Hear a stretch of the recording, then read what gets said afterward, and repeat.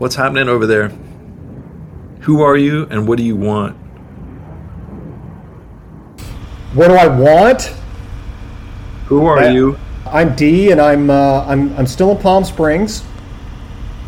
Drove to Palm Springs, driving back to today's Sunday. I'm driving back tomorrow, and having a really good time with Hazel, and my daughter just went back today. Very nice. I'm Anu Kirk, and what do I want? I think that's sort of the eternal question. I think right now, like at this moment, what I'd like is just a little more peace and tranquility within and without. And then later, I'll probably want dinner. I'm Michael Haitley in beautiful Studio City, California, Los Angeles greater area. And what I want is what I'm having, which is some of my own creativity expressed in the world, wherever those ideas are coming from. I do not know. But just try and capture them and nail them down and put them out into the world. And some relief. Just always relief is what I always seek. So that's it for me. Those are fine aspirations, sir. Capital. It's good for today, this nice Sunday. This beautiful Mother's Day Sunday, by the way. Happy Mother's Day to all you mothers out there, whenever you're listening to this. Yeah, if we had really been smart, we would have perhaps spent this episode talking about mothers. Maybe we'll do that next time. Oh, yeah. Well, I think mine will understand. If only we were smart. Pretty sure she's never heard it anyway. It's all right. The thought that counts, right? It's the thought that counts. Uh-huh. Thoughts and then prayers, right? Because that always helps. She got a happy Mother's Day, and she got a bouquet today, so I think she's good. You're a good son, D. You also, honey, are a good son.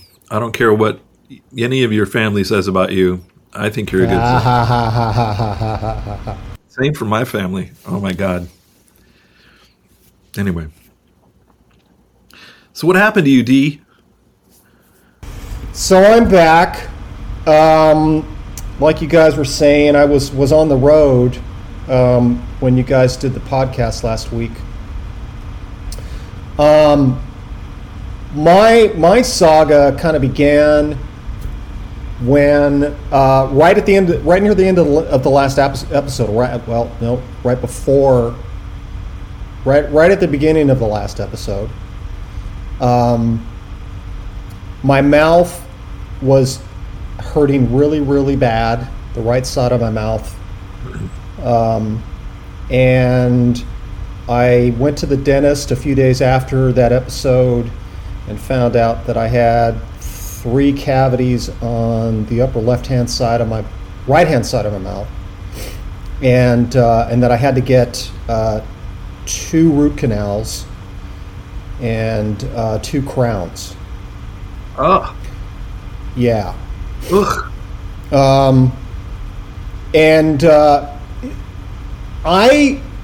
I have this issue with dentists now that's only happened pretty recently. About 20 years ago, recently meaning 20 years ago. About 20 years ago, up to that point, I could go to the dentist and be fine and just have them numb me up the way they did. Oh, by the way, Anu, how's your mouth?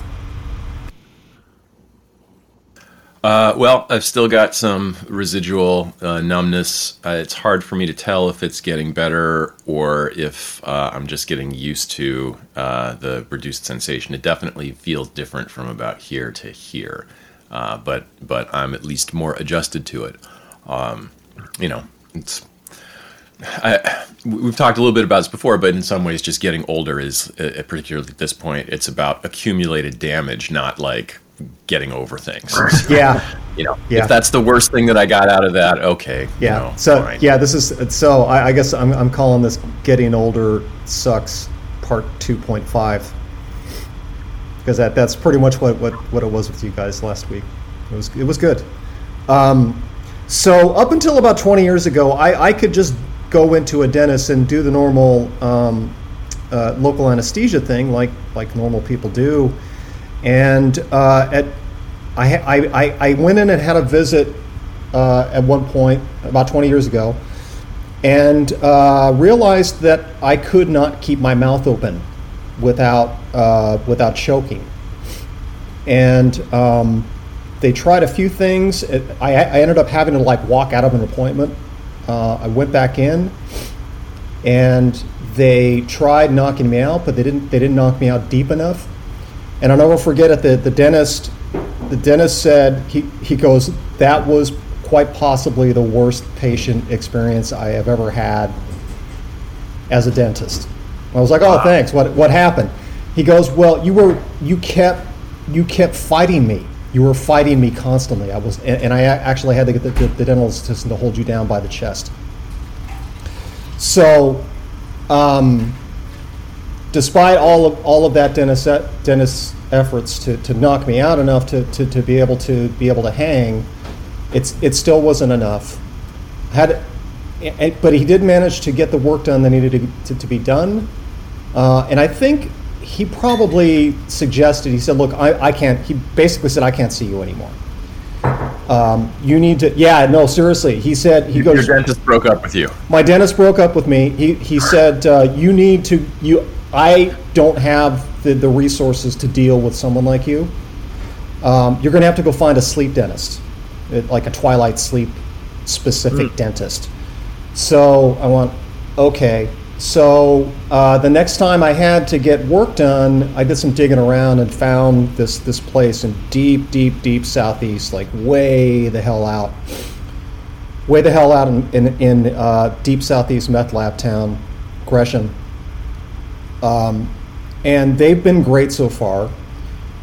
But the downside of what I have to do now is just thinking back about what you guys were talking about, insurance, and just how important it is to get insurance. It is important to get insurance, and as a means of self-care.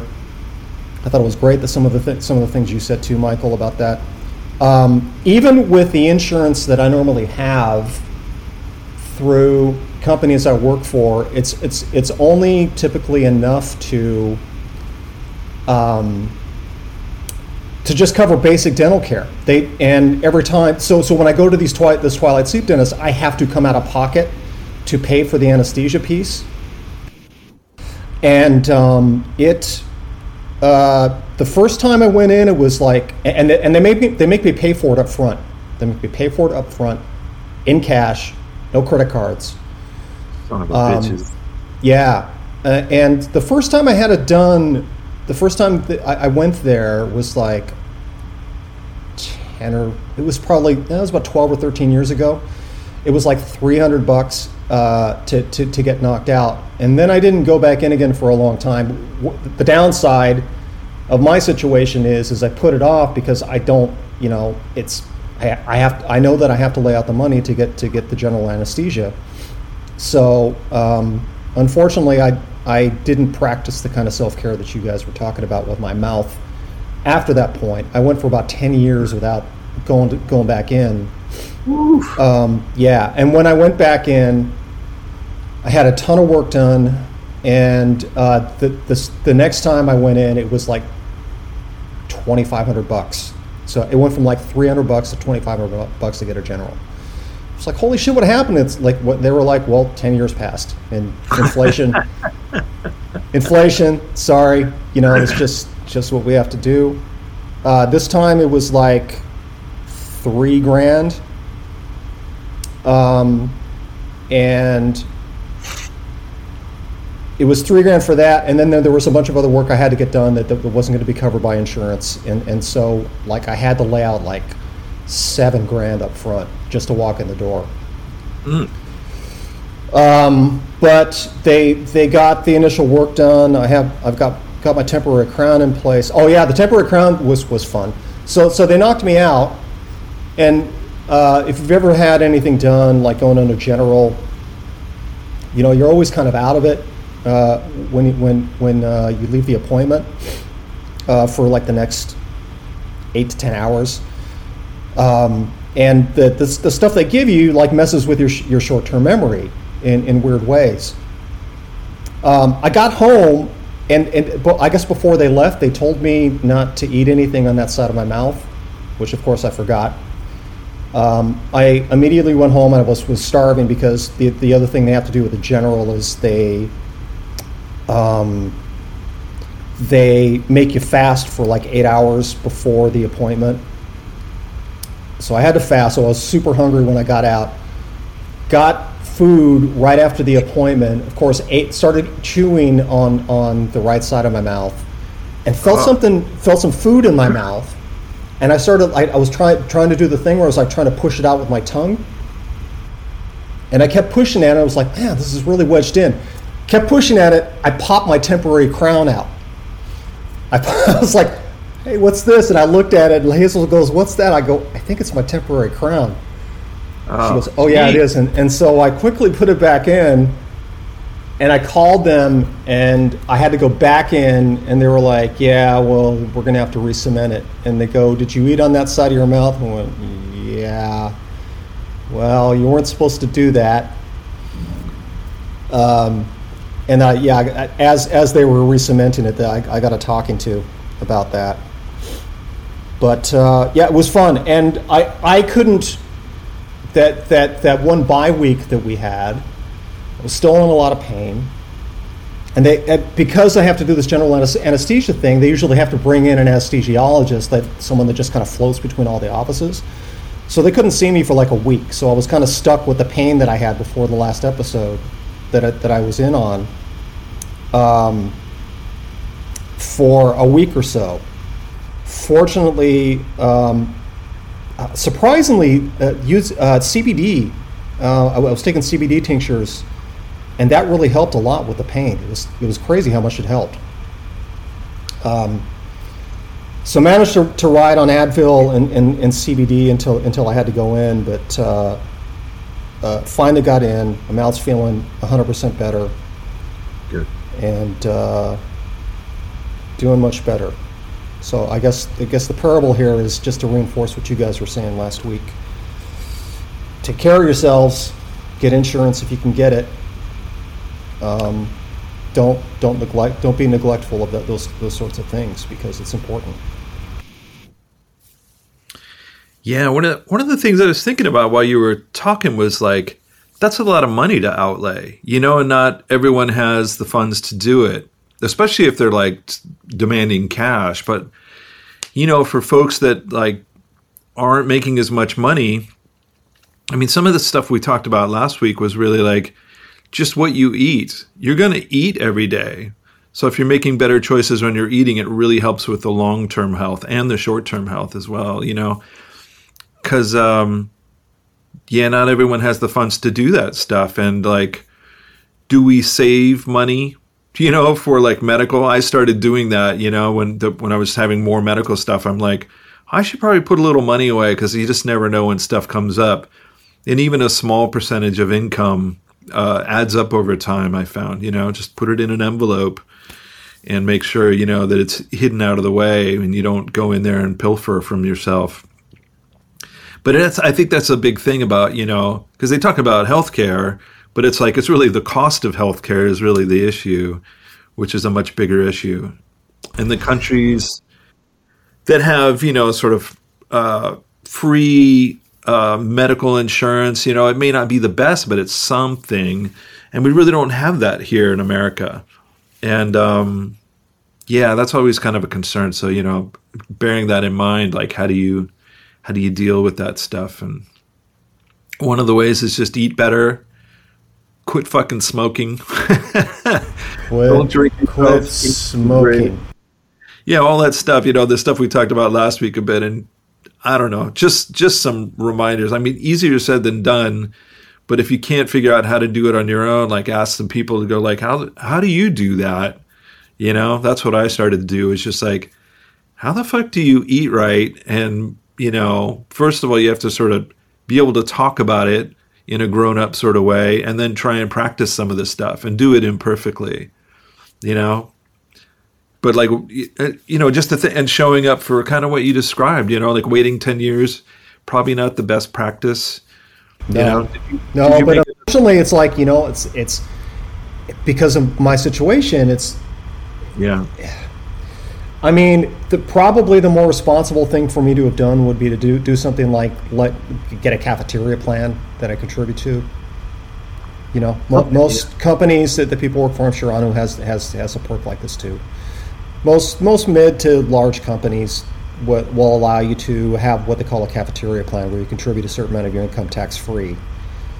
So you and then you just have that available to you for crap like what I had to deal with. I wasn't that responsible. This is a medical savings account, basically, and the good news is you can basically skim that income out of your income pool, so it doesn't count against your income taxes.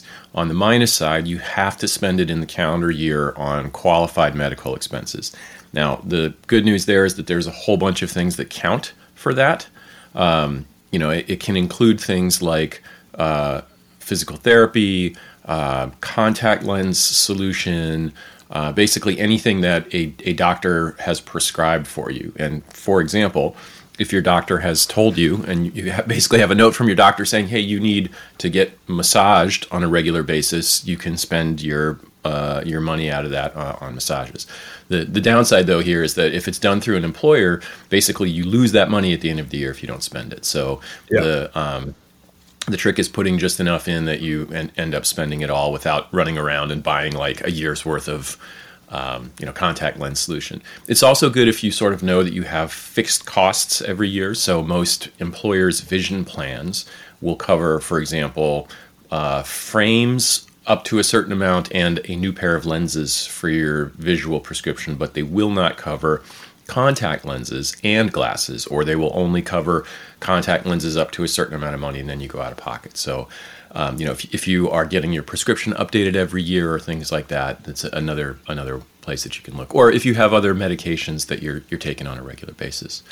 So, Dee, with your mouth adventure, when you started having these problems, did you change your oral hygiene routine? I mean, I know this. I think the thing that I think it was the contributing factors were, I think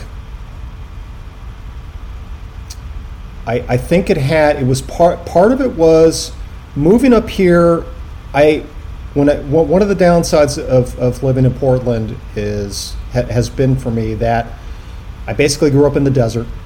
I lived in the desert in a desert-like climate, in and around desert climates for the first 33 years of my life, and then I moved to this place that rains 300 days a year, and then stops raining and releases massive amounts of cottonwood pollen and other kinds of pollen that my nose isn't used to. And as a result, for the first few years I was up here, I was constantly getting sinus infections. Like every February or March, I was getting sinus infections every year. So I think it had something to do with the emergence of allergies that I didn't have before when I moved to Portland. And then one of the artifacts of the allergies and trying to manage the allergies,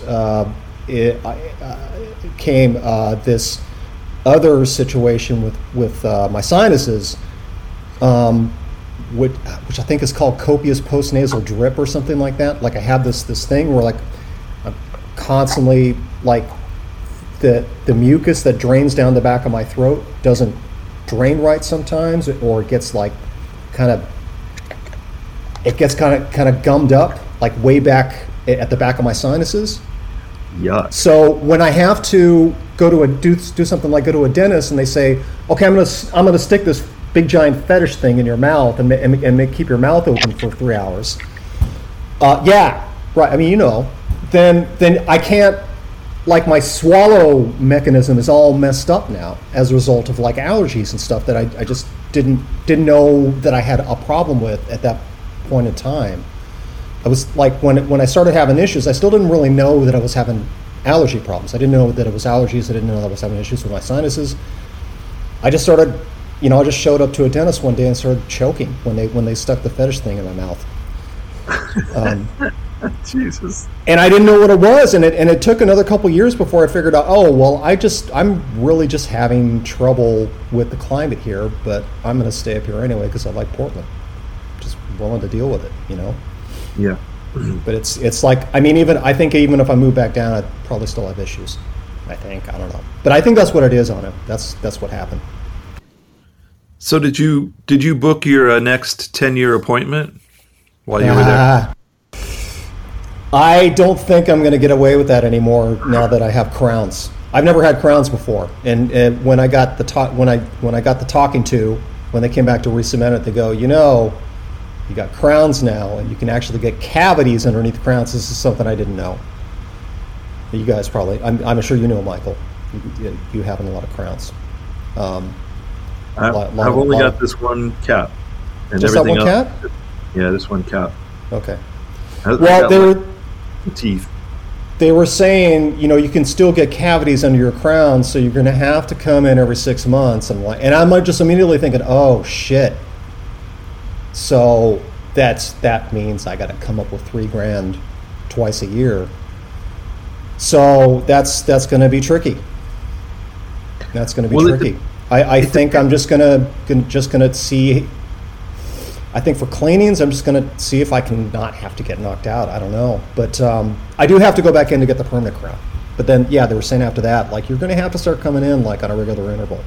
You can't be doing this 10-year shit anymore. Because cleanings really shouldn't. They don't take that long for me. I'm pretty fastidious with my teeth. Growing up, I really wasn't. I'm surprised I don't have more cavities, but finding a good dentist, and then, it's like anything, like finding a good doctor and finding a dentist and finding a plan that works for you financially, to anybody, you know what I mean? Because some people have the funds to do this stuff, and some people are like, man, I'm an independent contractor, and here's what I have to deal with. But it's like the long-term cost of the stuff if you don't pay for it. I think that's really the key. And talking to people who have sort of figured it out, or they have a plan, and just, that has really helped me a lot, going what insurance do you have? And do you have a good dentist? And I have a great dentist. Mine, I had a great dentist until I showed up once, and the place had been sold and nobody told me. And they're like, yeah, Dr. Kaz. And I'm like, Kaz? Because the original doctor, his name was Kazdan. And the new guy was something like Kazadarian or something. He had this really long, and I'm like, yeah, okay. And then they came in, and this guy's really energetic, and I just went and a friend of mine used to work there, and she doesn't work there anymore, and so she probably would have given me the heads up. And I thought, wait a minute. Anyway, I had 2 bad experiences there, and I went, that's it, I'm out. So I made phone calls and said, I need a new dentist, and I found a great one. That's, way less expensive, but really totally professional. It's great. But it's just rather, I had to open my mouth and talk to some folks, and I go, what do you recommend? And then I take the information in, and then I leave and I talk to some other people about it. I don't make any snap decisions, and I don't have any emergencies. It's been pretty nice thus far, knock on wood. That's good. But I think that's having a plan that works. Much like what we talked about last week, having a food plan that works and a medical plan that works is it's inevitable that shit's going to start getting crunchy the older we get. If you're 25 and you're listening to this, you're like, yeah, bah, whatever.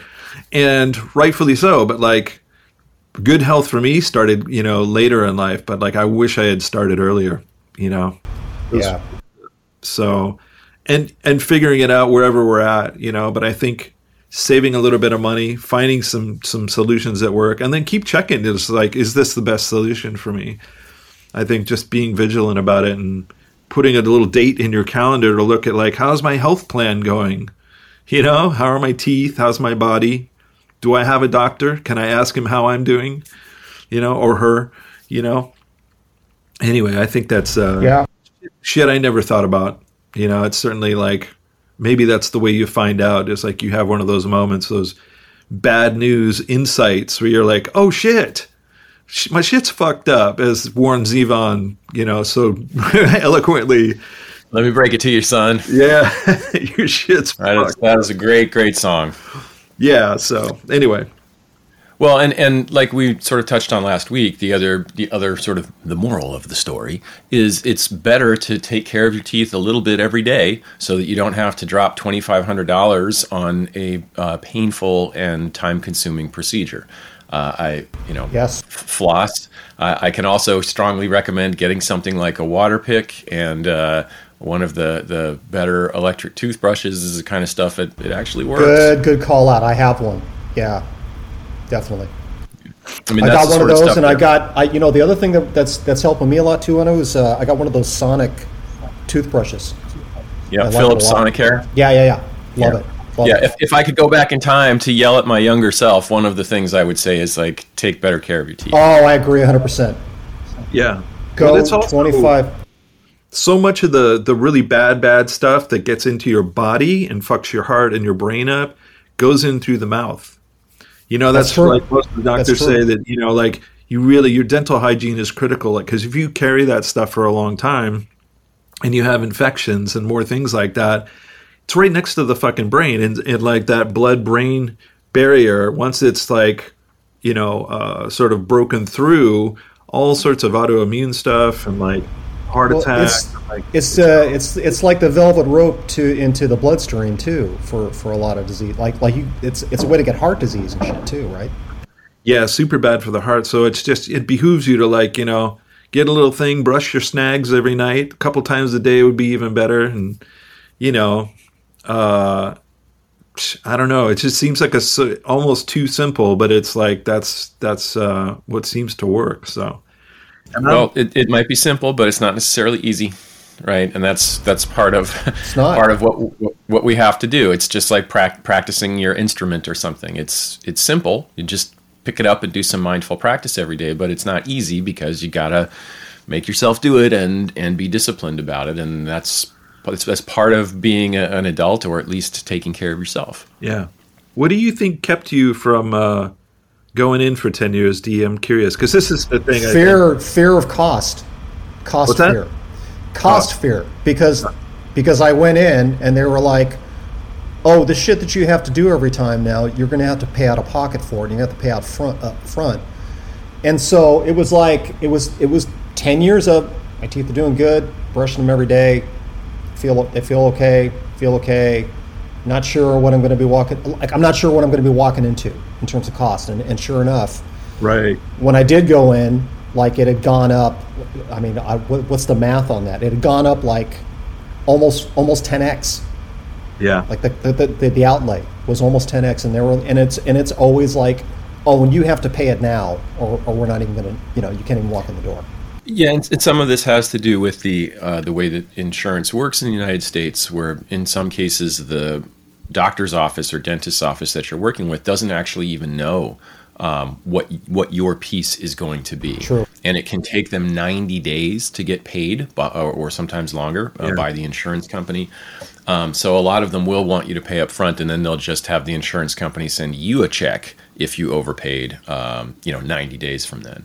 But part of the way that this works is like they'll look at your insurance plan, they'll call up your insurance company, and they'll say, hey, D. Madden, here's his ID number, needs this procedure, and the insurance company will say, well, we pay $200 for that.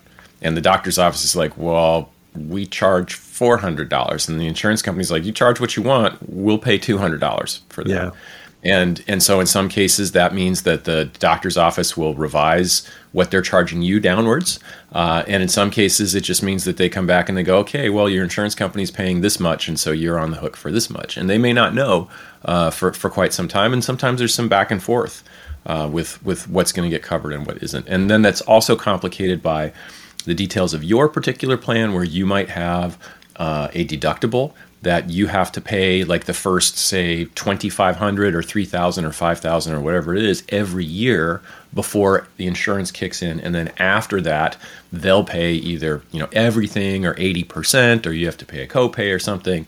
I mean, this is the sort of stuff that's like can be kind of annoying about being an adult, but it's sort of like flossing your teeth. It's stuff that you just got to do and understand if you're going to take care of yourself. Very true. And for our listeners out there, it's like, yeah, this stuff can make your eyes glaze over, etc. But look, as a musician, you probably hold in your head all kinds of knowledge about effects pedal settings, all the different plugins in your DAW, how to tune your instrument, all these different bits of musical minutia for things that you may hardly even use.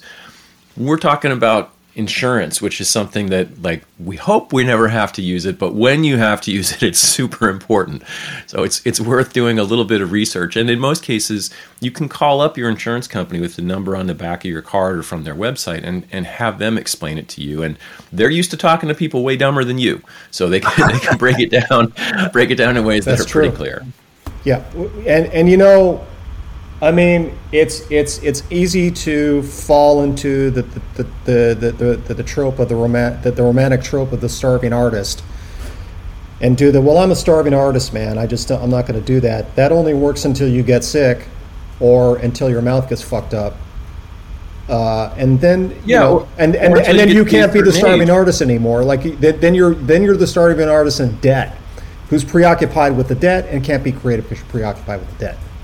So yeah, it's not particularly cool or romantic, and I think that whole thing is a really destructive myth.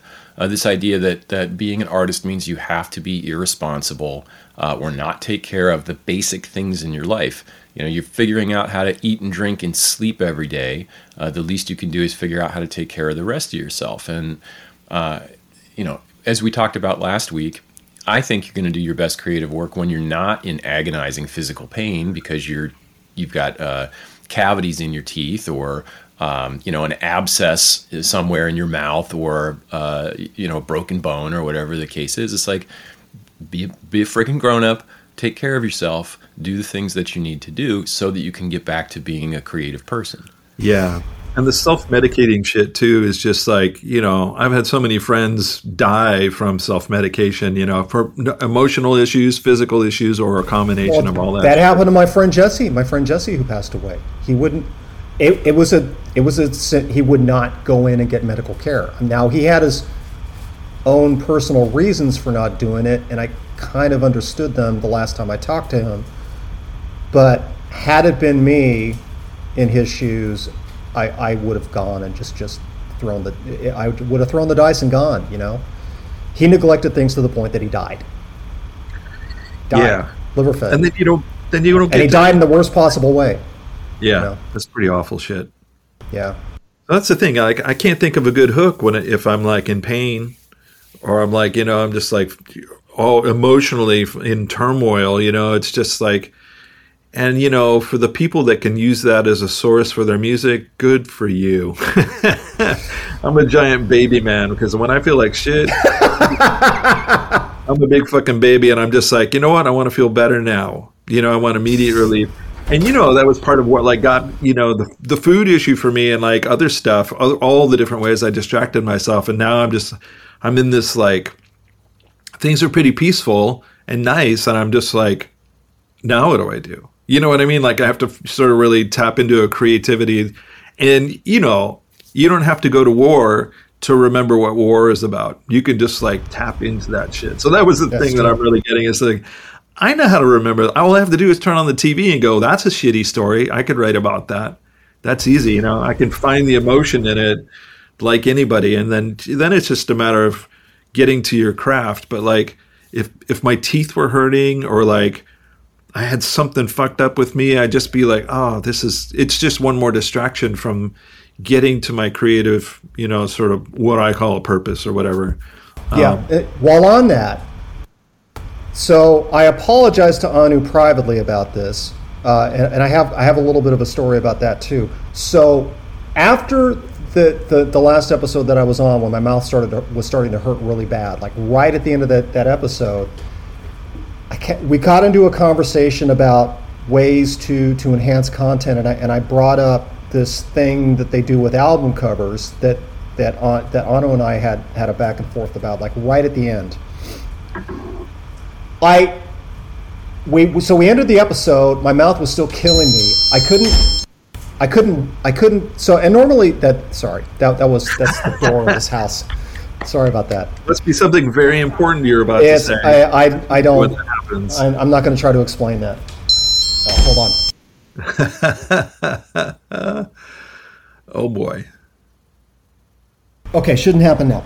So, now typically when I'm done with the podcast, I use the last few hours of the afternoon to work on my album. I was in so much pain I couldn't do that. So Hazel will tell you I am the worst fucking person to be around when I'm in pain or I'm sick, because I fucking hate being sick and I hate being in pain. I hate anything that completely impedes my ability to make or be creative, up to and including work. I was in that state by the end of that episode. I was in so much pain I knew I wasn't going to be able to work on vocals, and all I could do was sit there and stew on the conversation that Anno and I had.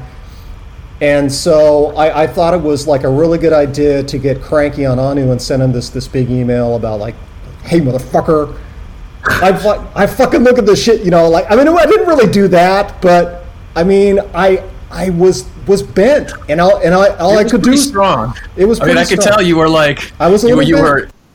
Yeah. I figured there was something going on. I was like, oh, I kind of. I know. I think I was a little bent, and it was just because I was in a lot of fucking pain, and all I could do was sit there and stew because I couldn't work. I couldn't work on my music. I couldn't do the thing that I normally do to feed my soul. All I could do was sit there and stew on this stupid fucking thing about album covers. So I went on this jag in an email to Anu, and then like later on in the day, when after I had a few Advil in me and the pain died down a little bit, I was like, man, that was really bad. I should not have done that. And I sent him an email. I said, I'm sorry, man. I apologize. I said I don't even remember what I wrote, but I'm pretty sure it was pretty bad, and I'm sorry. And by the way, Anu, it was completely fucking moot, because it turns out that they're only doing that for major labels. They're only doing it for major labels. They're only fucking doing it on Apple Music, near as I can tell. Like Spotify completely abandoned that whole thing. It's just like we talked about with the surround sound mixes. They're doing this for top artists as a way of making sure that they have some A-list content, and doing it as a kind of way to get artists to do something in exchange for additional promotion. But yep, and that's what CD Baby told me. Yeah, because I asked CD Baby about it, and they were like, yeah, they won't do that for us. They're only doing that for the labels right now. Sorry, can't do it. Yeah. So Michael touched on you guys touched on a couple things I wanted to dig in on. Go for it. One was this idea that Michael mentioned, you only have to go to war once to remember what it's like. And I always think of one thing that I was reading an interview with Sammy Hagar, I think back when he was fronting Van Halen. Woo! And they were asking him that, sort of like, you've written a lot of songs about, parties, and you must party all the time. And he said something to the effect of, actually, I've only been to one really great, crazy party in my life. And he's like, but anytime I need to think about what that's like, I just go back to that one memory, and that's what all those songs are about, is basically that one time. And you'd also mentioned this idea that when the pain goes away, or when you've dealt with all this stuff, you're sort of left with this stillness or this quiet. And I think this is one of the challenges that the pandemic has brought up for people. There's a lot of us that have allowed things like persistent illness, or the giant pile of stuff that we haven't dealt with. We've had all these excuses in our lives about why we haven't dealt with it. Well, this is why I haven't gone to the dentist in 10 years. This is why I haven't done work on myself. This is why I haven't cleaned out my garage, metaphorically speaking. And all of a sudden in the pandemic, all the clutter, or many of the things that were stopping us from having to face these things, was gone. Yeah. we may have extra time in our lives because we don't have a commute, or because now we're sitting at home with the problems that we've got, or the problems in ourselves, or relationships, the going out to dinner and going out to clubs and all the stuff that was keeping us busy and distracted, all that goes away for 2 years. And so now you're just stuck sitting there going, oh no, it's just me and this stuff. And I do think there is something to this idea that keeping yourself in pain or keeping yourself partially disabled can be a way to not deal with things. Oh, I would do that if I wasn't in pain. And it may be something that's holding creative people or artists back. I would finish these vocals if my mouth didn't hurt so much, right? And not saying that that's what you were doing, Dee, but this is the thing that happens for a lot of people. And I see this pattern a lot where it's like a big example for a lot of folks is money. They're just like, well, if I had more money, then everything would be perfect in my life. And then all my problems would go away, or I could solve all these things. And in some cases that can be true if it's like, well, I gotta have a couple $100 so I can go to the dentist and get my mouth fixed or whatever. But most of the time, when that problem goes away somehow, you just find different problems. Or worse, you get to a place where you're like, oh no, it turns out that wasn't the thing that was holding me back. It was something else. So basically, it is possible that the pain or deferred maintenance on yourself or the things in your life are actually holding you back from either getting to the real issues in your life or to being happy and fulfilled and successful and satisfied. So that's something to think about. True. The other thing is really important to note is, as Michael mentioned, having persistent infections or illnesses in your body for long periods of time is not good. It puts extra stress on your immune system. Things like infections can get dramatically worse over time. We talked about this a little bit last week with some of the adventures that I had. But you also never know when you're gonna need your immune system at full capacity. You might get hit by a bus, or you might be in a car accident, or you might get some real bad news from a doctor. And if you don't take care of these things, you're basically hoping that your body is going to overwhelm the infection, and if it doesn't, the infection is just going to get stronger and stronger and stronger until some really bad shit can happen. And it never happens at a convenient time, and it never happens in an inexpensive way. And this is all compounded by this idea that, you guys both sort of mentioned this, like you used the phrase something to the effect of like, well, I'm a big baby and I can't handle being in pain. You're not supposed to be able to handle being in pain. Right? Pain is an evolutionary mechanism that your body has developed to tell you that something is wrong. Yeah. And learning how to ignore that is akin to learning how to ignore the fact that you need to eat or go to the bathroom, or for that matter, it's like learning to ignore your significant other or your spouse. Like your body, like it or not, you need to learn to treat it like a friend you love and not an enemy that you hate and that you're at war with. If your body is hurting, if you're hurting, you're trying to tell yourself something, and it doesn't mean that you're a big baby. It means that you have a problem that needs to be addressed. There are people who have this numbness that I've talked about. Like their whole body doesn't have sensory nerves, and they are in constant jeopardy because they don't know when they've cut themselves open or when they've broken an arm or any of these types of things, and their life is constantly at risk. So I'm not saying that the minute that you get the sniffles, we need to like rush off to the ER, but if you are in pain, your body is telling you something and you should do something about it. And that something should not be looking at yourself in the mirror and going, shut the fuck up, you big baby. Like, sack up, you man. Like, yeah, I heard you guys talking about that last week, and I was thinking about this. My relationship with pain is somewhat closer akin to what you just did on him. I was raised by a jock. I was kind of conditioned to ignore pain. Yeah, Man up. Yeah, you just. I think we all were. It was the time. Yeah, but when you, it's not so much a thing if you're doing something like taking care of yourself, like doing the things that you do for yourself on, or like running 5 miles, or like the things that I do, like skateboarding, like things that make me feel better. When you're on a sports team or you're in a sport, depending on the kind of sport that you're in, and for me it was football was when I got the real wake up call with this. You're kind of conditioned to manage your pain threshold at a higher level, and Sure. if you're not, and I guess, you know, I mean, there probably is something to be said for the time, I guess, Anu, but there is some expectation that you just kind of deal with your pain and ignore it for as long as you can until you can't. And I think with my relationship with pain, it has to do with that. I learned how to ignore it, and then when I got into my 30s and 40s, somewhere in my mind, I thought that this was my superpower, and it was the thing that allowed me to work 90-hour weeks, because I could ignore what was going on with my body, because I just learned how to ignore it. And I was like, oh man, well, you know, I'm invincible.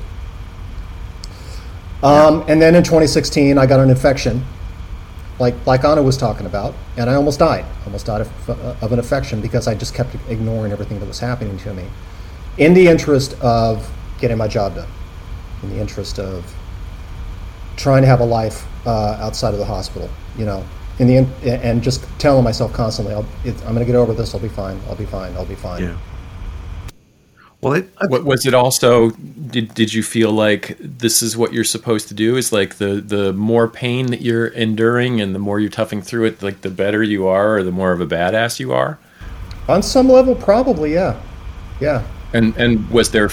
Would you say that there was fear associated with it too? Of like, if I go to the doctor, what if they tell me like it's all in my head or something along those lines? Or you know, what stopped you from going? Good question. Probably it was more of a deeply embedded fear that something was really, really wrong with me. Yeah, like doctors always carry the bad message to you when it's like, right. Every time I see my doctor, yeah, they would always give me information about, like, you know, I'm like, how am I doing? Is there anything I should change? But like, no one really wants to ask that, you know. I think it's kind of the last thing on the list, but like with self-awareness, I mean, this is really kind of the mindfulness part of the program for me, is knowing my own proclivities, you know, the ways that I treat myself historically, and perhaps why, but even the why isn't all that important. If you know that you neglect yourself historically and just like, I'll be fine, or you like have that story about like that's a superpower. And you also told me that cursing was your superpower too, so I like that you had two superpowers. Sure. But like, you know, those old beliefs and the things we inherit from parents and friends and the people that surround us, and like, I mean, this is why, you know, people like alcoholics and people trying to recover from, you know, drug abuse and whatnot, you know, it's probably best you don't hang out with the folks you used to hang out with, because like those old ideas and those old habits are like reinforced by our surroundings. And so can I surround myself with people that like take care of their teeth and get, you know, try and stay healthy. Even if they complain about it, they still do the shit that they need to do.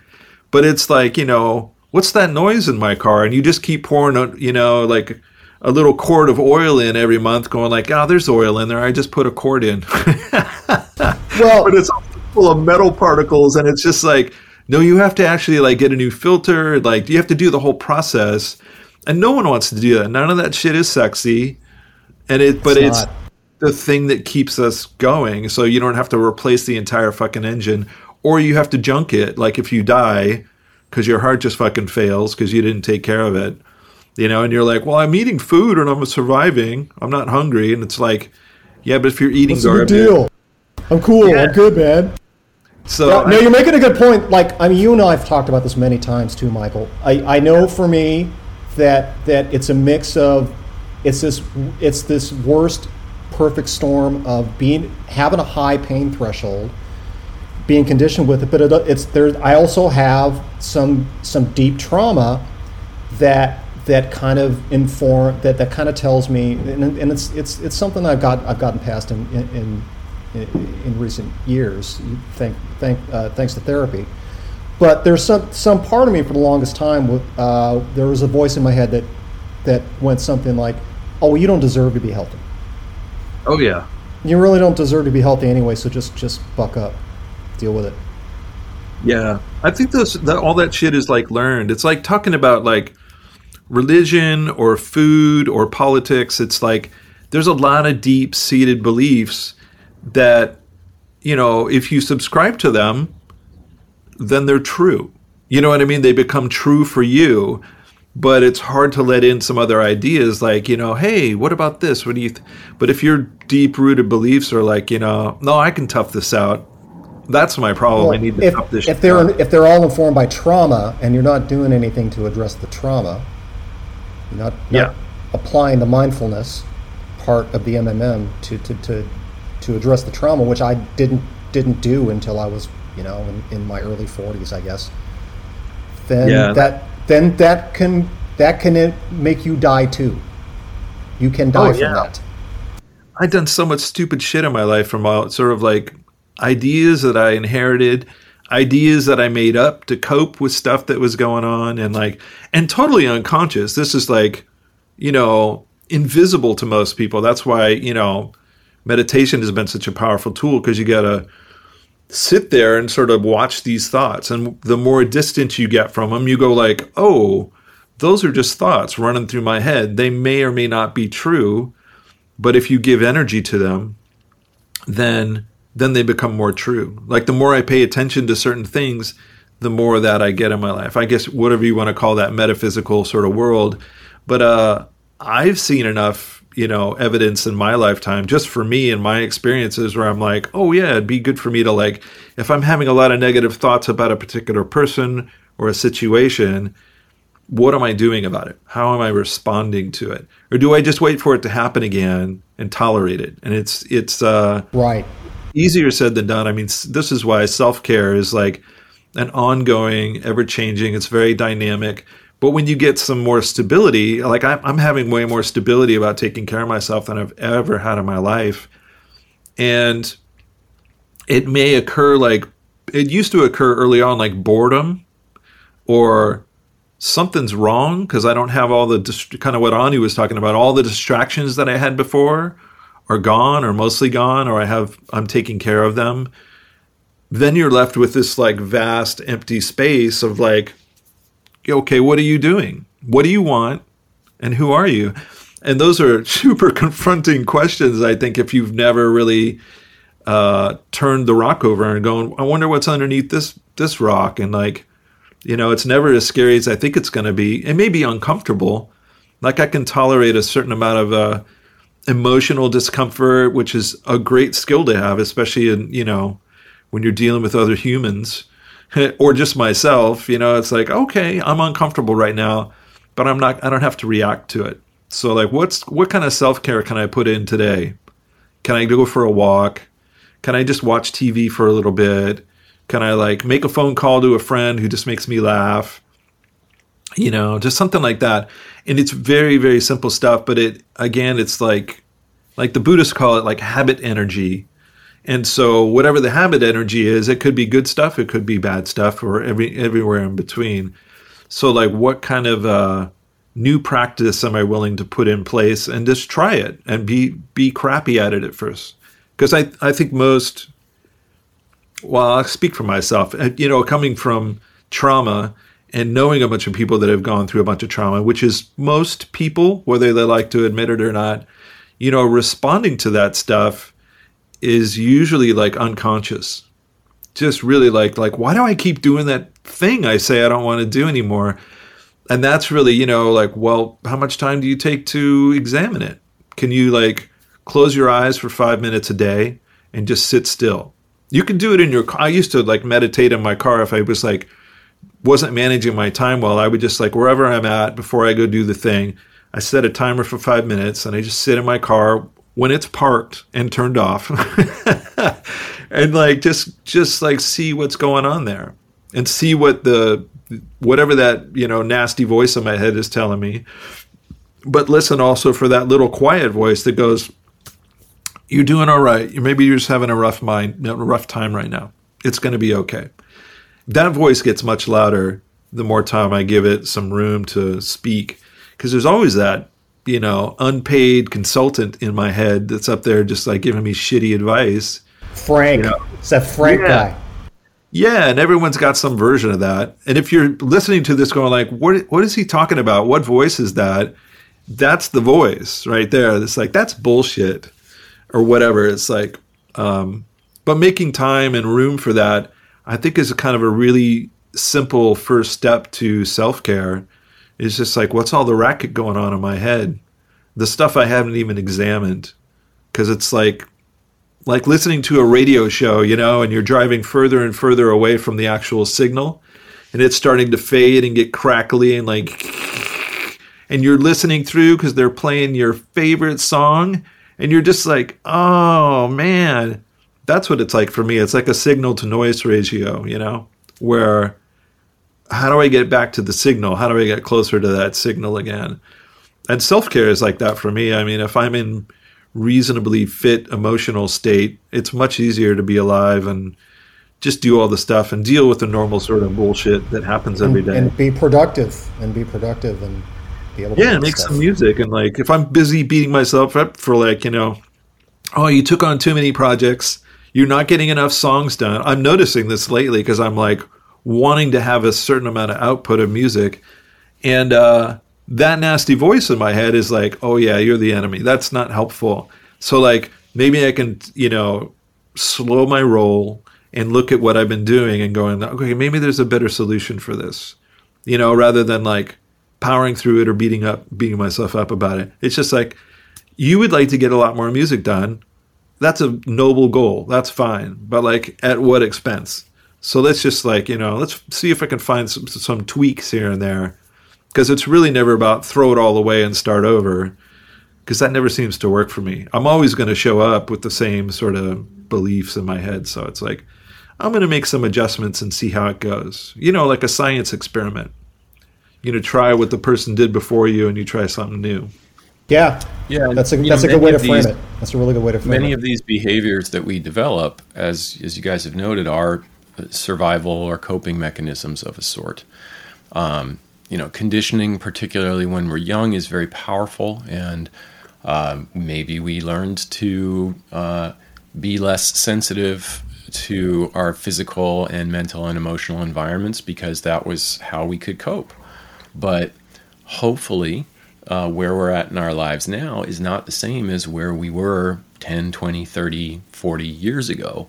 And it is worth going back and understanding why we react the way that we do to certain things, and then kind of asking, well, has the situation changed? Is this still a productive way to respond? And it's not, in many cases, this conditioning is deep enough that it's not like you can just turn it off, but you can start a process of understanding where it's coming from and try to figure out how you maybe respond in a better way or at least a different way.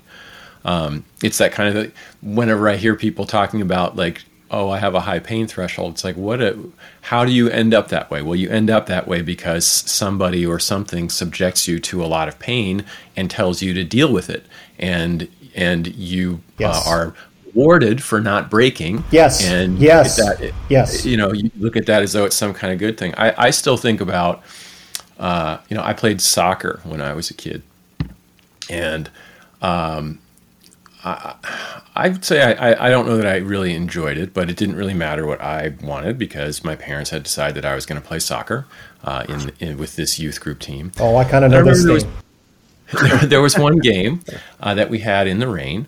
It was very muddy, and one of the other kids on the team, a kid named Michael Lewis, who was someone who I knew through school and was kind of a jerk, hurt his arm and played through the game with what turned out to be a broken arm, despite the fact that he was in pain. And for years, this guy was held up as this guy who was kind of a, like I said, kind of a jerk, at least back then, but held up as like a shining example of like, this is dedication and this is what you should aspire to. That's what And you do, man. thought, That's what you do.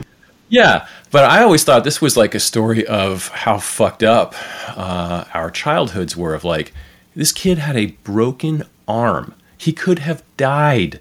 I can't even imagine what kind of pain he was in. And instead of rushing him off to the hospital or even just taking him out of the game, it's like, no, he played through the game with a broken arm. I'm like, what the fuck? This kid's like 11, 12 years old. This is not the sort of thing that the sort of mentality you want to put into people's heads. That's terrible. It's just terrible. Yes. But that is the kind of thing that we were raised with. And it's, you sort of think about it now and it's like, D, you have kid. If your kid had if your kids had a broken arm, would you want them to keep playing in the game or would you take them to the hospital? No. It's like, Yeah. if your wife had a broken arm or your girlfriend had a broken arm, would you want them to, what would you do? It's like, would you go get it taken care of? You wouldn't be like, tough it out.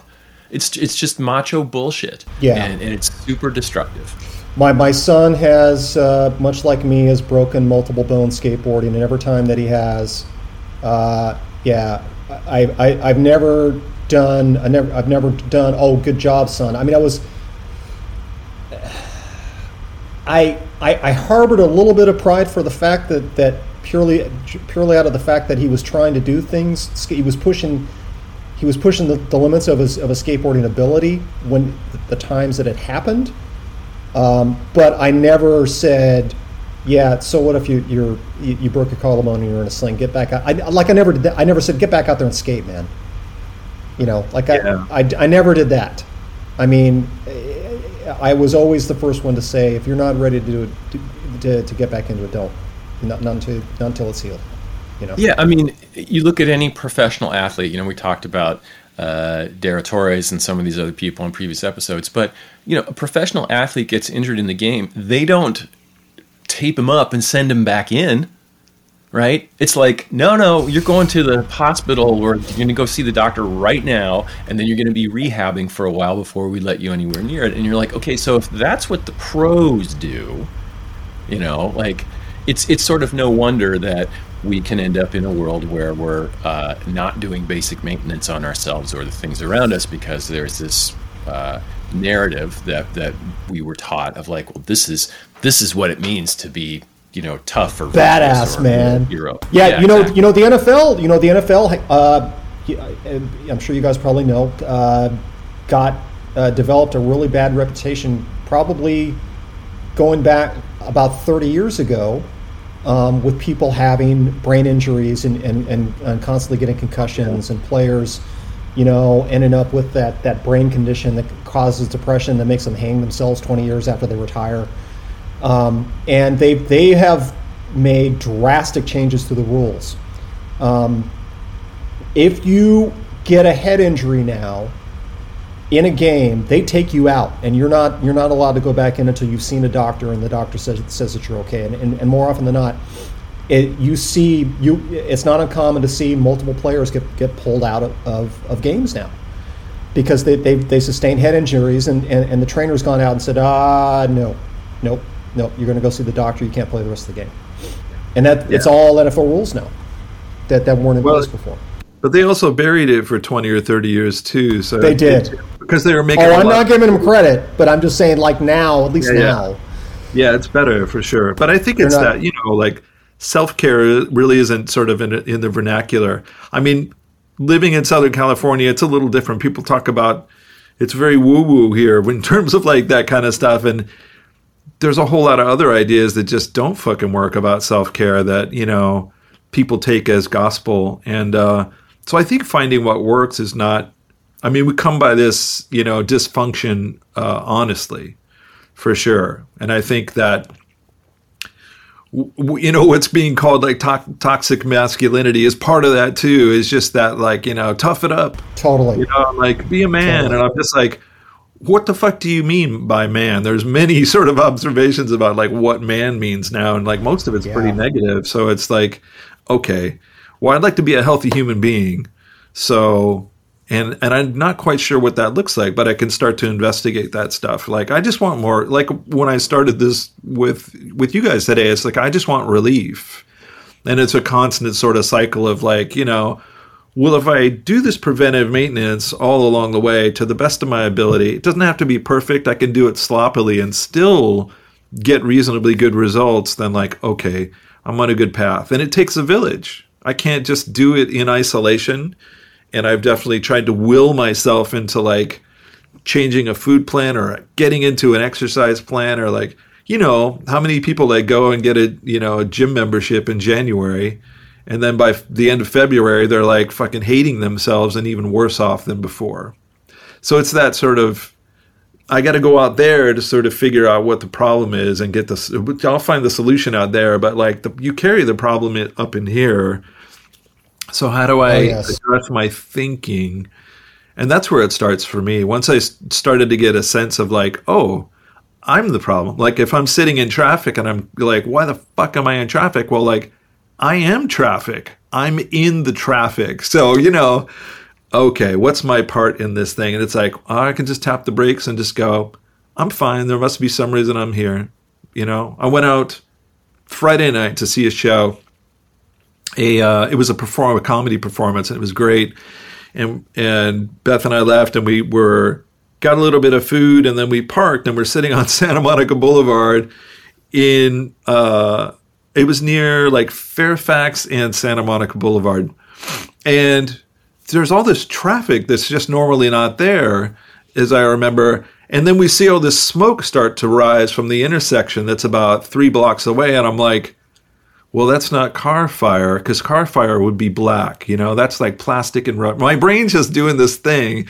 And I'm like, that's a bunch of guys doing some street racing and some like burnouts and stuff, because that happens a lot down in Los Angeles. Oh, yeah. Yeah, that shit's been happening a lot in Portland too. Like they'll take over intersections. That's what happened. And do that shit. Yeah. And we weren't sure, and I looked and I'm going like, that's some guy doing a burnout in the middle of the street there, and like probably a bunch of them, and they stopped the traffic, and then all of a sudden we see 3 or 4 sheriff's cars go by, like the West Hollywood, like, LA County Sheriff, and those guys are like mean. They get the job done in a super violent way. And they showed up, and then all of a sudden the smoke lifted, the traffic started moving, and I'm like, okay. But it's, knowing that you could, and I was having a good time. I wasn't like, oh, we need to get home. I'm just like, we're fine. Everything's fine. We're sitting in our car. We're safe. Everything's good.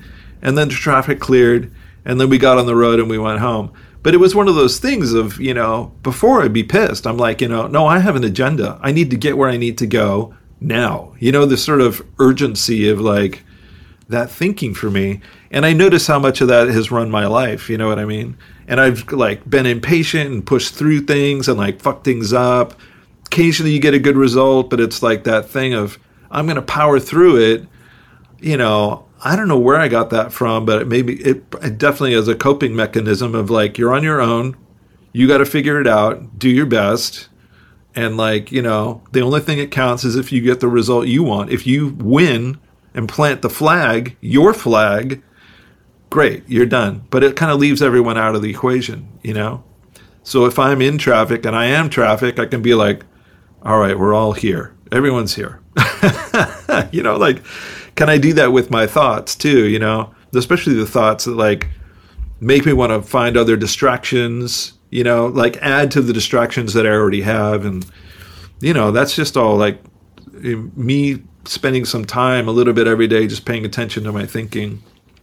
And I was thinking about this. Sorry, Michael. I was thinking about this as you and Anna brought some of this up. So I've been seeing the same, I've said it many times, I've been seeing the same therapist for over 20 years now. I don't see her on a regular basis anymore. The only time I go to see her is if something's going on in my head and I go, why is that going on in my head, and I don't have an explanation for it. And that's when I go. That's when I see her. And then I go, hey doc, this is going on in my head right now and I don't really understand why. And then she'll go, well, you doing this? Yeah. Are you doing that? No. Maybe you should do that. It's funny. I can almost watch her pull her notes out, her D notes out, and go, well, remember that we talked about this 10 years ago and blah, blah, blah, blah, blah. And are you doing this? No. Doing that? No. Maybe it's this? Oh, yeah, maybe it is. And so, I mean, that's kind of been what it is with her now.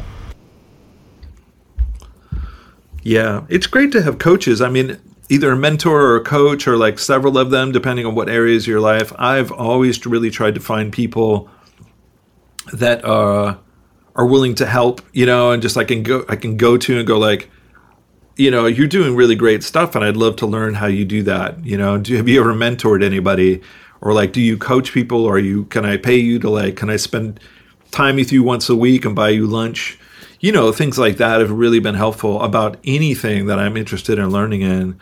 And I think it's just really overcoming my sense of, that I didn't figure it out yet. Getting over the shame of like, I should know better by now. At this age, I should have this, and this. And it's just like, I'm at where I'm at, and I still have some of these goals that haven't been achieved. And like, okay, I can ask for help. Like, I think asking for help is probably the hardest thing because for whatever reason is driving people into these behaviors, shame, fear, all that same shit. And it's good to be like, okay, yeah, I got all that going on. I have no issue in just going like, oh yeah, that's in there. It's not the whole picture because I put all these other things in place and like, trying to learn how to have stable relationships and friendships, romantic relationships, a relationship with my body, food, money, all that stuff. And like, you can do a little inventory once a month and go, how am I doing on these areas of my life? There's like 5 to 7 kind of major categories. And then you go, okay, well, I'm self-care. I'm sucking right now. So like, okay, what am I going to do about that? Is there some solution? But that's just come from like years of really asking for it, like asking for like, okay, I can see I want something better than I have now. So how do I get there? And I think seeking and being curious about that stuff and trying shit. And some of that shit won't work. I tried plenty of stuff that did not fucking work. And I'm like, why did I think that was a good idea? Because some other Yahoo, buddy of mine said, oh, you should try this. But I didn't really investigate and go like, do they have what I want? Are they living the life that I would love? So find the people that have what you want and ask them like, how did you do that? Can you tell me? Whether it's a book, I think person to person is much more powerful transmission for me because then I can ask questions, but like it's not always convenient. But because it's one thing to have every self-help book in the world on the wall and even read them, but if you don't apply any of that stuff, then nothing good comes out of it. It's just like, oh, I know how to do that technically, but like if you're not having the results, like what's the point? Yeah, I know. I agree. I know for me, it helps me to talk to somebody about it, and my doctor's always been great.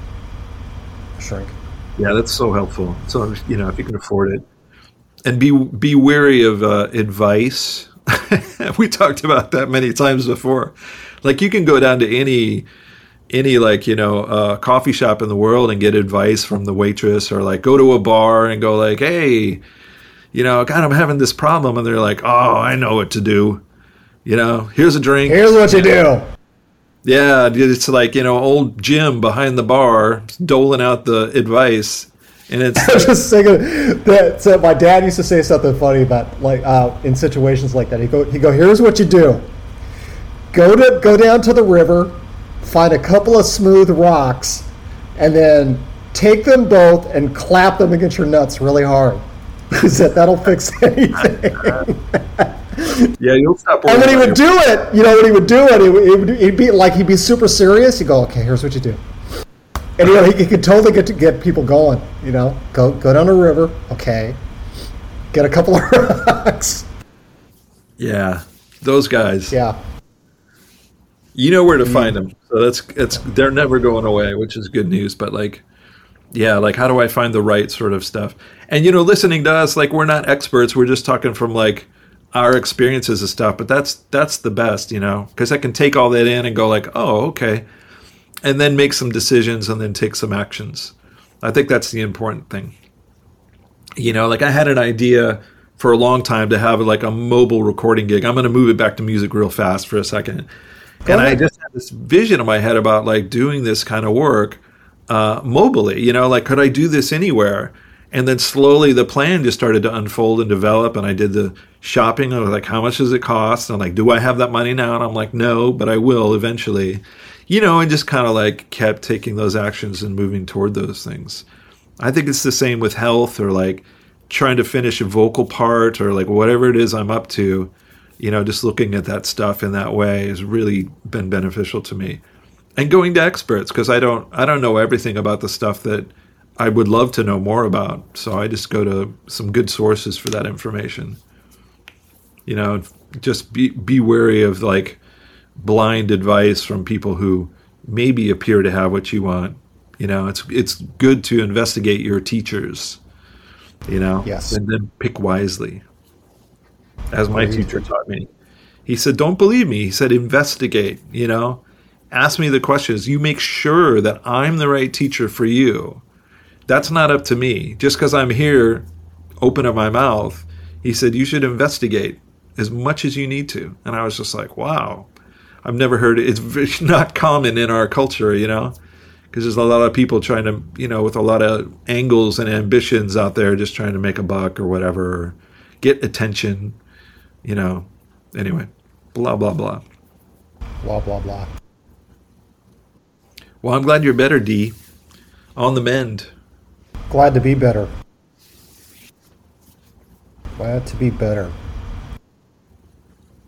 Actually, I brought a little setup with me, and I've actually been able to make a little progress down here as well. Oh, good. Yeah, you said you had That's some... fantastic. Is this on your new solo record that you're working on, D? Yes, sir. Yes. You said you had something you wanted to play us. Is that... Yes. I guess it did occur to me that when we were talking about what we talk about today, that the seg might get weird. But let's get weird, man.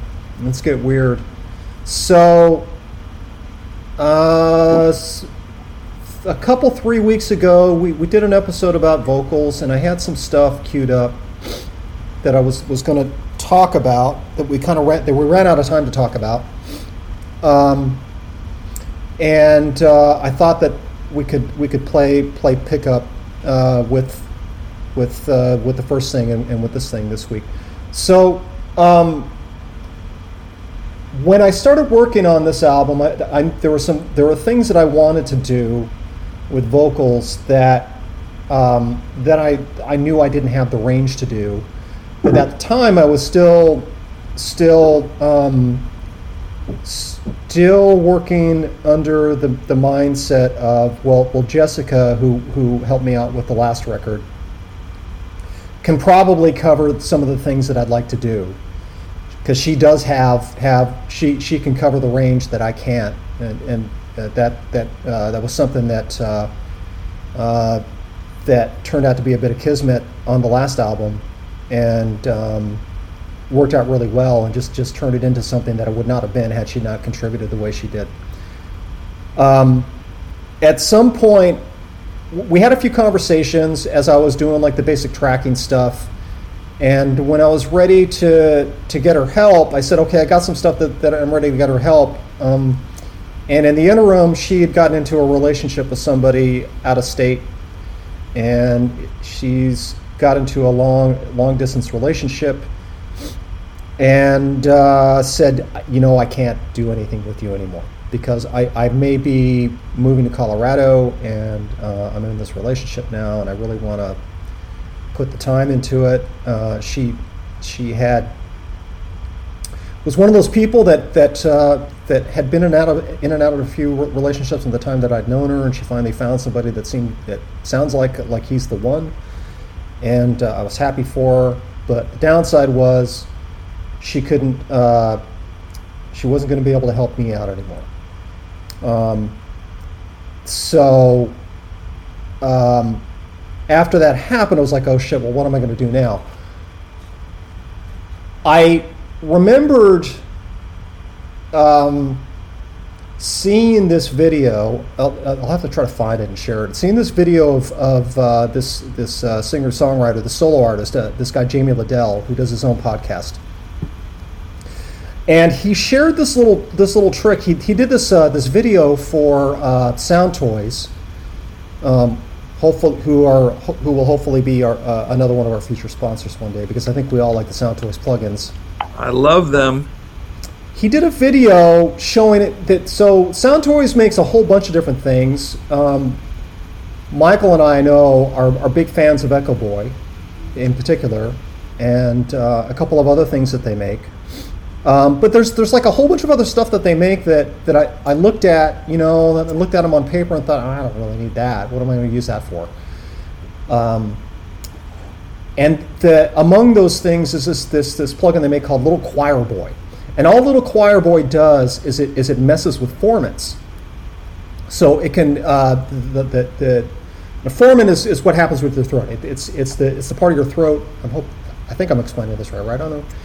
It's the part that makes your throat shorter or longer. So you can and there's plugins out there and a lot of the tuning plugins, the pitch correction plugins, typically have this feature as well to compensate for the things that you might be doing with the pitch of your vocal or upright bass, whatever you're trying to do.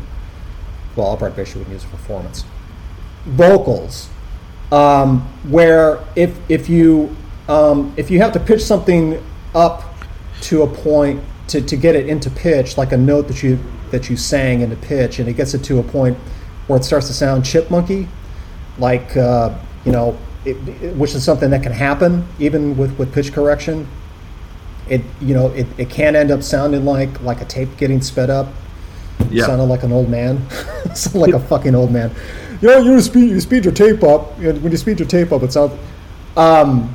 Chipmunky is a technical term, by the way. Yeah, you sound like Alvin and the Chipmunks. Yeah, it's funny because that is one of those references that isn't going to make it won't make sense for people of a certain generation. I know. I caught myself saying it's completely an artifact of tape, and so to be a little pedantic for a moment.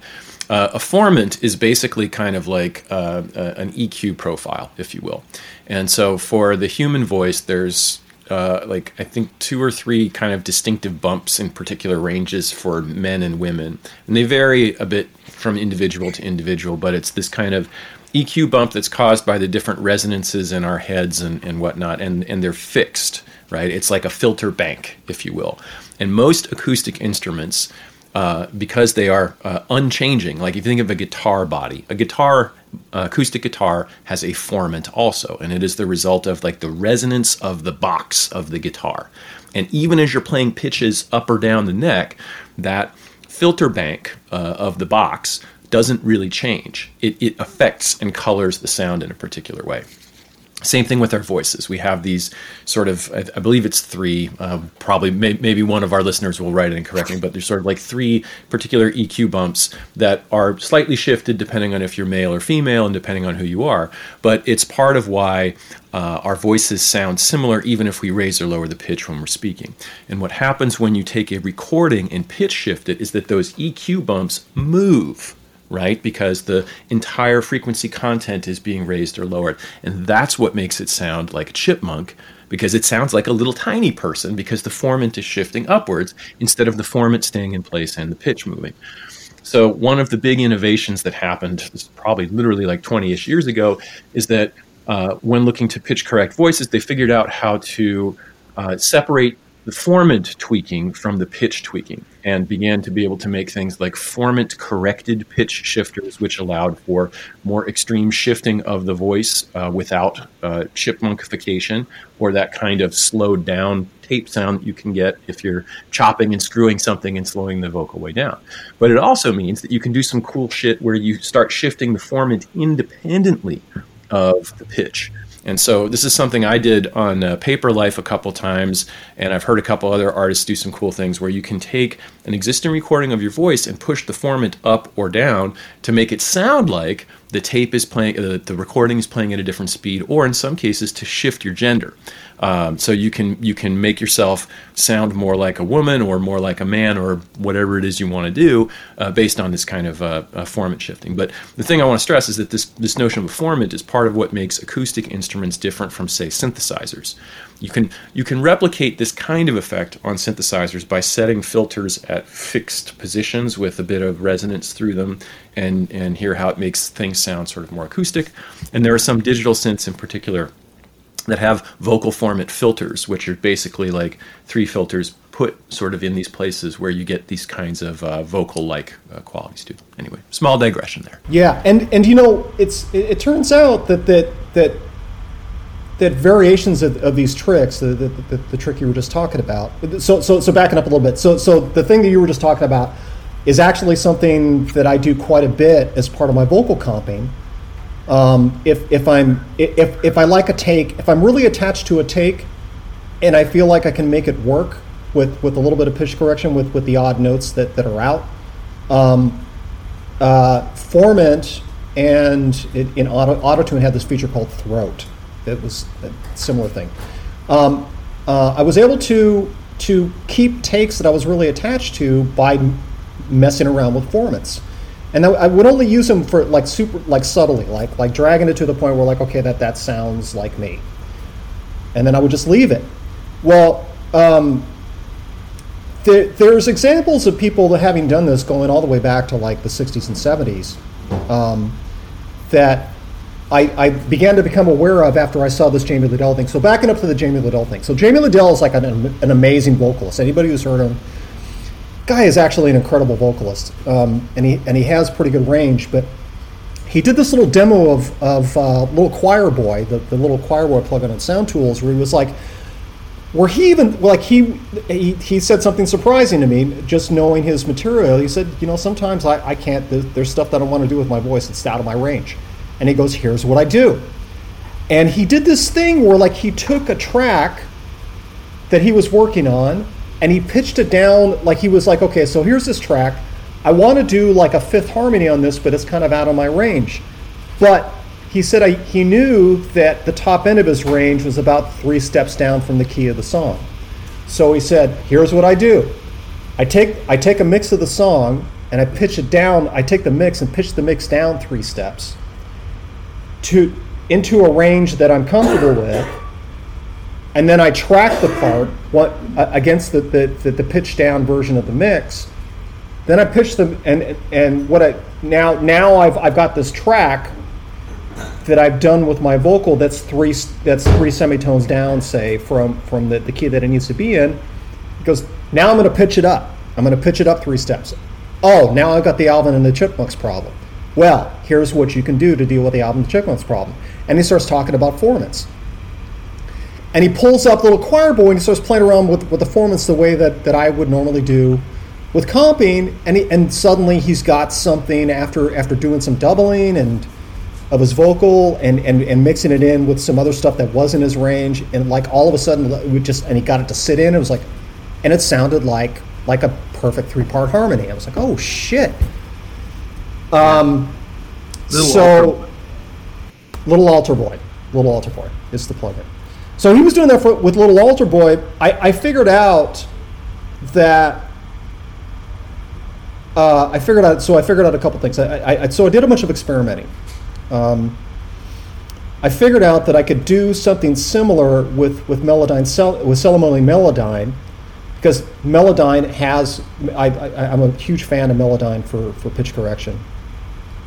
Melodyne has a formant feature, a really nice, super flexible, super powerful formant feature that works really well. And I figured out that I could do the same thing with the tools that I typically use for my vocals, because the tool that I normally use for my vocal already has formant, it has a formant feature. So I started experimenting with that. I pulled up a track. I was in the middle of working on this one track that I knew was going to require some crazy fucking harmony stuff, and I was kind of in denial about it. Fortunately, my friend Jason Luckett, who I asked if he could play guitar on this thing, without even expecting it, really, to his credit, pushed me way out of my comfort zone and was like, I sent him a stem that just had a scratch vocal that was pitchy as fuck. Like it was something that I normally do for myself. Like when I'm doing stuff for myself and I just want a scratch vocal to work out how what the vocal melody is going to be and where it's going to sit. I don't really think much about being pitchy. I take this little Radio Shack mic and I just kind of sit there and I just kind of do la la la la la la until I find something that kind of works for me with the lyrics that I wrote. But I know that I'm going to do a real take later, so I don't really give a fuck what it sounds like. Well, I sent him a stem with that, and he'd heard the original version, and he goes, him being my friend since I was 9 or 10 years old, and being somebody that I look up to because I've always kind of looked up to him as being a real musician. He was on the show in one of the early episodes when Anna was out. He goes, you know, there's harmonies in there, and it doesn't really sound like you're going to be able to do those harmonies. And yeah, I was like, yeah, I know. Well, I've got some ideas to deal with that. Deep down, I didn't really. And I got off the phone, and it was after talking to him about it the first time, I was like, oh shit! Like he found some other mistakes with the track that I had to fix anyway, and so he was kind of telling me, look, if you want me to help you out, you got to step up. You're gonna have to step up and show me that you can do something that resembles this vocal, or come up with something that with this version of the song that you're trying to do, that is at least something that sounds like you and is still interesting. But he grew up playing in power pop bands, which was one of the reasons I asked him. He was in this really great power pop band in the early '80s. So he was much more attuned to the kinds of harmonies that I had to do than I've ever been, and it was enough to get me to step up and try this Jamie Liddell trick. It was weeks of experimenting. We just trying different things, like trying to figure out like the range that I could do for the third. Trying to figure out what the actual harmony was in the original song, like all the harmonies that existed in the original song, because they were so dense, it was hard to pick them apart. I finally figured out what I needed to do with the harmonies, and figured out that the third harmony that I had to do was just way the fuck out of my range. So, but like Jamie Liddell, I figured out that if I pitched the entire mix like 3 semitones down, it was down in a range that I could do the thing that he was doing. And once I pitched it back up and started playing around with the formants, and I started out just kind of doing what he did. I just I exported a mix of what I had out of my main project and created a brand new project, and then pulled that mix into the project. So I just had a single track that was the mix, and then I just sat there with my little Tandy Radio Shack mic that Hazel got me at a garage sale, and just kept trying things. I finally found the bits of the harmonies that I could do that were in my range, and the bits that I couldn't, I did the Jamie Liddell thing. And after a bunch of experimenting and watching a bunch of videos and figuring out a bunch of shit that other people had done, like going all the way back to the 70s with stuff like this, that I'll get to, that I was able to make it work, and it's been working out pretty good. But it's a very slow and laborious process for me, because while I have had some vocal training, I'm not the kind of person. I'm not like my friend Jessica, who can just sit down and listen to something and crap out a counter melody to something in 2 or 3 takes if I tell her the key of the song. Like, I'm not that person. I have to sit down with a piano and actually kind of tap out the vocal melody that I've worked out for the lead vocal, and then I start working out on a piano. I think Anna, you talk about doing stuff like this too. And then I start working out, okay, what would a harmony to this vocal melody that I've worked out the piano version of sound like? And I start noodling on a piano to try to work out what I think it's going to be, and then I start singing to that, because that's one thing I did learn how to do with vocal training, is I learned scales and stuff. Once I hear piano notes, I can match the pitch.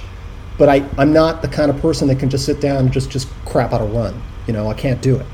So it's been working out, but it's a pretty laborious process because I have to sit down and really think through. Okay, am I going to do a triad for this chorus? Am I just going to do like a blocked third for this chorus? Am I going to do a third to a fifth? Is it going to be a counter melody? And I have to sit down with a piano and kind of work all that stuff out and follow it and listen to it to make that work. And that's kind of what I've been doing when I talk about like the vocal part is the vocal portion of this album has been really difficult. That's the part of it that's been really difficult. I've got a few examples. So this one track that I worked on with my friend Jason.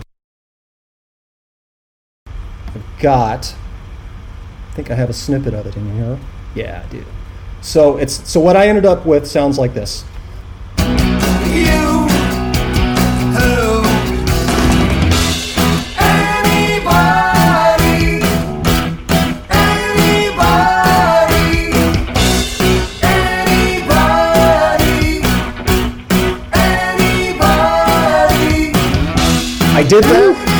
I did that, and I was telling Michael this after I did it. I said, I had to listen to it about 5 or 6 times because I couldn't believe it was something that I did.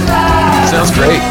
Thanks, man. Yeah, so through a combination of what I learned from Jamie Liddell and some shit that I learned about, like shit that Queen would do in the early days with their vocals, I was able to achieve that. Something I figured out that I learned, I watched it, like Reverb does these videos where they go, okay, we're going to try to recreate this what they did, the recording of this one song, and we're going to break it down for you. We're going to show you what they did.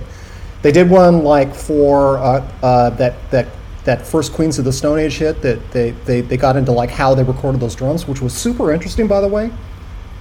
The technique that they used for recording the drums, but they also did one for Bohemian Rhapsody. They were like. And they just kind of focused on the harmonies, and they were talking and they were talking through like, okay, we've done some research, and we know this is what Queen did when they used to record their harmonies. There was a couple things they would do. They would always track their harmonies. They wouldn't double their harmonies. They would do something like they would do 6 passes of each harmony. And then they would just pan them across the stereo field, and they were like saying like, okay, they would do 6 of like, so if they had like a triad that they had to do, they would do 6 passes of the third, 6 passes of the root, 6 passes of the fifth, and then another 6 passes of the octave if they were doing like an octave harmony. And I was like, oh wow, they do that. And the other thing they talked about was, they would slow the tape down for the notes that they couldn't fucking hit. Oh, yeah. Same with ELO, too. And I was like, oh, yeah. And Michael and I were talking about this later. After I was able to pull this off, I began to... Once I lost Jessica and I started figuring out this Jamie Liddell thing, I started paying more attention to... a lot of the YouTube videos that I listen to are like music production videos to get into vocals. And the other thing I learned from that McCartney 1, 2, 3, 4 thing that Rick Rubin did with McCartney was, oh yeah, we used to pitch down we should turn down the tape speed all the time. We used the tape speed trick for all kinds of shit. He was like, back in the day, it was really cool because the tape machines back in the day, if you pitched all the way down, it was always a full octave. It's always a full octaves, and they knew that. So he was saying that half speed. So he would use that trick all the fucking time. He was like saying like, I learned so much shit about like stuff the Beatles did back in the day. He was like saying, for example, McCartney would oft times do the lead parts. He would play the guitar. He would just go to George and go, hey, I'd like to play this part. I have an idea for this part. Like he would have a song written. And it wasn't uncommon for him to go, I'm going to play the guitar in this, and George would go, okay. Fine. Yeah. And sometimes there were parts that he would want to do that he couldn't play he couldn't even play at the regular tempo. And he was telling the story like the first time this happened, and George Martin was like, "Oh, we can just pitch it down and get it down slow enough, and you could tune your guitar down an octave, so that you can now play the part at half speed, and when it's pitched up, then everything just kind of sits right." And then he played, oh my God, it was like the lead for Help, I think, and he played. It was like, oh shit, they did do that. Like if you think about that, the lead part in that song. It's got this really weird kind of, it's the thing with the performance that you're talking about, Anu, in a way. It's got this weird chipmunky feel to it, but it works because it's just an electric guitar. Queen would do that shit too. Queen would tune shit down for the high harmonies that they couldn't hit, and probably, since they didn't have things for performance, I'm guessing, Anu, they would just the engineers knew enough about EQ to do some of the things that you're talking about, I guess, right? I mean, or it just sounded weird. I mean, the thing is, or it just sounded weird. If you take something and you run it at double speed, it's not going to sound right. Right. And sometimes you can use that for an effect, and the Beatles did that a lot with, like, there's a couple of piano parts and things like that where you can hear that clearly the tape, it's been sped up, like they recorded it an octave down and played it back, and they're just like, whatever, it sounds cool. It really just depends, and you can use there was that whole genre of hip hop for a while, that sort of chopped and screwed Purple Juice stuff, where they were doing that stuff on purpose. And so it's like anything else, the stuff that initially people are like, oh well, it sounds weird, you all but guaranteed that somebody is going to make an entire genre out of it, and that includes like robotic pitch correction or things like that. Right. I mean, most of these tools were designed to solve problems and do things like, okay, well, if we have X, Y, or Z going on, then we can fix it with this kind of thing. And then someone figures out, well, if I turn it all the way up so it sounds artificial or bad or wrong, that's kind of cool. And I'm just going to make it a thing. I'm just going to make that a thing. Yeah, I can play you guys for an example. I have a little clip of one of the songs off of Paper Life where you can hear me basically changing the formant on the vocal in real time. So, do it. Yeah, right. Do it. So that's from awesome. A song called Dead Stars, and you can hear, I sang this like in key and in pitch and just automated changing the formant over time. So you can hear how it sounds kind of messed up.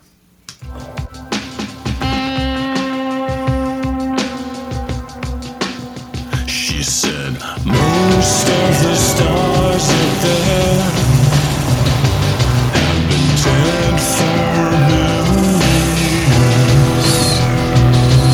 and all that light and heat dissipated unseen. Isn't that the most perfect thing? So you can. I can hear it. I can hear it. It's got this. It's sort of like it's slowing down quality to it, and that ended up being one of the things that I think is like a defining sound on that track. I'm kind of just doing that throughout. One of my friends finds it really unsettling and can't listen to the song because she's like, she calls it the dead Anu voice. Oh, sounds great. Sounds great, man. But you can hear it gives it that quality of like the tape being played at the wrong speed, and I'm just applying it after the fact. I've also found that this will help if I'm trying to make my backing vocals stand out a bit sometimes, or be a little more differentiated, since like you, I end up doing a lot of overdubs of my own voice. One trick I've started to do is if I usually at least double track and do some kind of panning left and right. Maybe it's not hard panning, but a little separation. Yeah, same. And either going and taking the backing vocals and applying some formant shifting to them to bring them up or down a bit, and sometimes doing it independently so that one is a little up and one is a little down.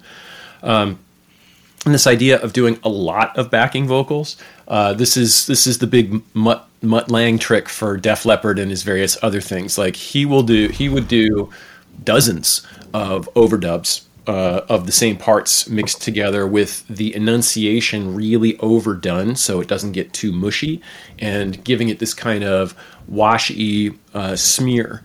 It's really easy that when Queen and even when Mutt were doing it, like, it was a challenge because they're either ganging together digital machines with sync issues and things like that, or they're doing a lot of bouncing and hitting the tape to the point that it's starting to come apart. But in a DAW, it's trivial, and you can do stuff like loop it and stack up a bunch of takes and then just sort of offset them a little bit so that you have different mountains of them. It's worth trying, just so you can see what the sound is like. It is. It's not. None of this is shit I would ever think to do up to now. Yeah. But it is, and it works really well. We still come from this 4-track mindset or 8-track mindset of like, well, I only got so many tracks, and yeah. I'm not doing the crazy Queen 6-pass thing, but I am, like, for some of the stuff that I've been doing, I'll do 3, and then I'll do like a hard left, right, middle. You know, I'll do stuff like that, and it does make a difference. Like, it does give you that really nice wash that you're referring to, Anu. It's pretty amazing. It's just one of those things that I like. If I watched that video before I had to do something like this, I go, okay, whatever. That's interesting, but that's not something I would do. Yeah. It wasn't until I was forced to do it. The pro tip here is do not pitch correct the bejesus out of all of those things. No, Part of what you want is the variation in pitches. It's okay if a little of them are even out. I mean, that's what makes them sound really big. And if you pitch correct all of your backing vocals to be perfect, they're just going to disappear into the original vocal. You need to have them have a little bit of variation. That's another thing that I sort of learned. It's like let the backing vocals. You don't want them really bad, but you definitely don't want them to be perfect. Yeah, that's a very good call out. That's another thing that I've been doing. So I've been going real. We talked about this, I think, in the first vocal thing. I've been going real hard on some on the layered vocals, but I never go that hard with the lead vocal. Like, I don't do anything like that. Lead vocal, I just treat the lead vocal the way I always do. I just do just the bare minimum I need to do to get it to sit right, to sit in the mix right, and to sound like the way it sounds in my head, you know. But for the backing vocals, I go sick. I just do whatever it takes to get them to sit right. And you can't do that when your teeth are fucked up. No, you can't. You got to get it right. You get the teeth, and then the format follows, and then you pull a card, and we end the show. Oh, we're at time. You got to go, right? Sorry for the hard segue. Yeah, That's it's Mother's Day. I had something else that I was going to talk about, but we're out of time.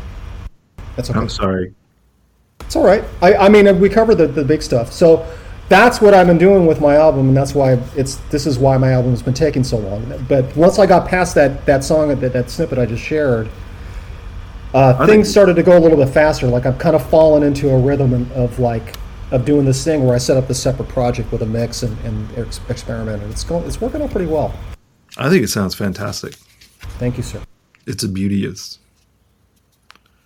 Okay, I'm ready. Y'all got a card? Got a card. All right.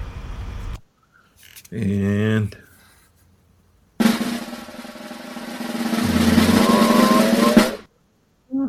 boom. What do they say on it? No, Anu, you go there. I heard you do it in the last episode. You got a better voice. I like Anu voice. Oh, he's not going to do it. Okay. Anu says, not building a wall, but making a brick. Michael says, you don't have to be ashamed of using your own ideas. And mine says, is it finished? Question mark. Yeah, I'm sorry. I was actually talking, but I was on mute, and you couldn't tell because my card was covering my. Oh man. I loved it when you did it last week. It's just that lovely. Well, I'll radio it up next time. All right. Yeah, yours the one about the brick is a perfect card for what we were just talking about. Build the brick. Just don't try to build the wall. Build the little bricks first. Find the best bricks, and then start building the wall. And that's kind of what I ended up doing. I love it. Thank you, gentlemen. Sorry for the hard end. Okay. And we will not see you next week. Dee will, with some sort of a show. I'm going to come up with something. A minstrel show. Anyway. Yeah. Maybe Thanks again, gentlemen. Maybe I'll do a 0.5 part of this, or find someone to talk to. Sure. And maybe Michael and I can pre-tape some segments. Michael could do a short book review or something like that if you wanted. And I've been trying to get him to do that for a long time, ever from the beginning, and I can't get him to do it. All right. I'll do something. That's a really good idea. Well, until next time, sweet children out there in the night, enjoy our information. Take it with a grain of salt and practice. And we'll see Stay you all. healthy. Yeah, Play with formants. Experiment. that's right. Next Don't episode. be afraid We'll to see you then. experiment. See ya. Bye, guys. Bye.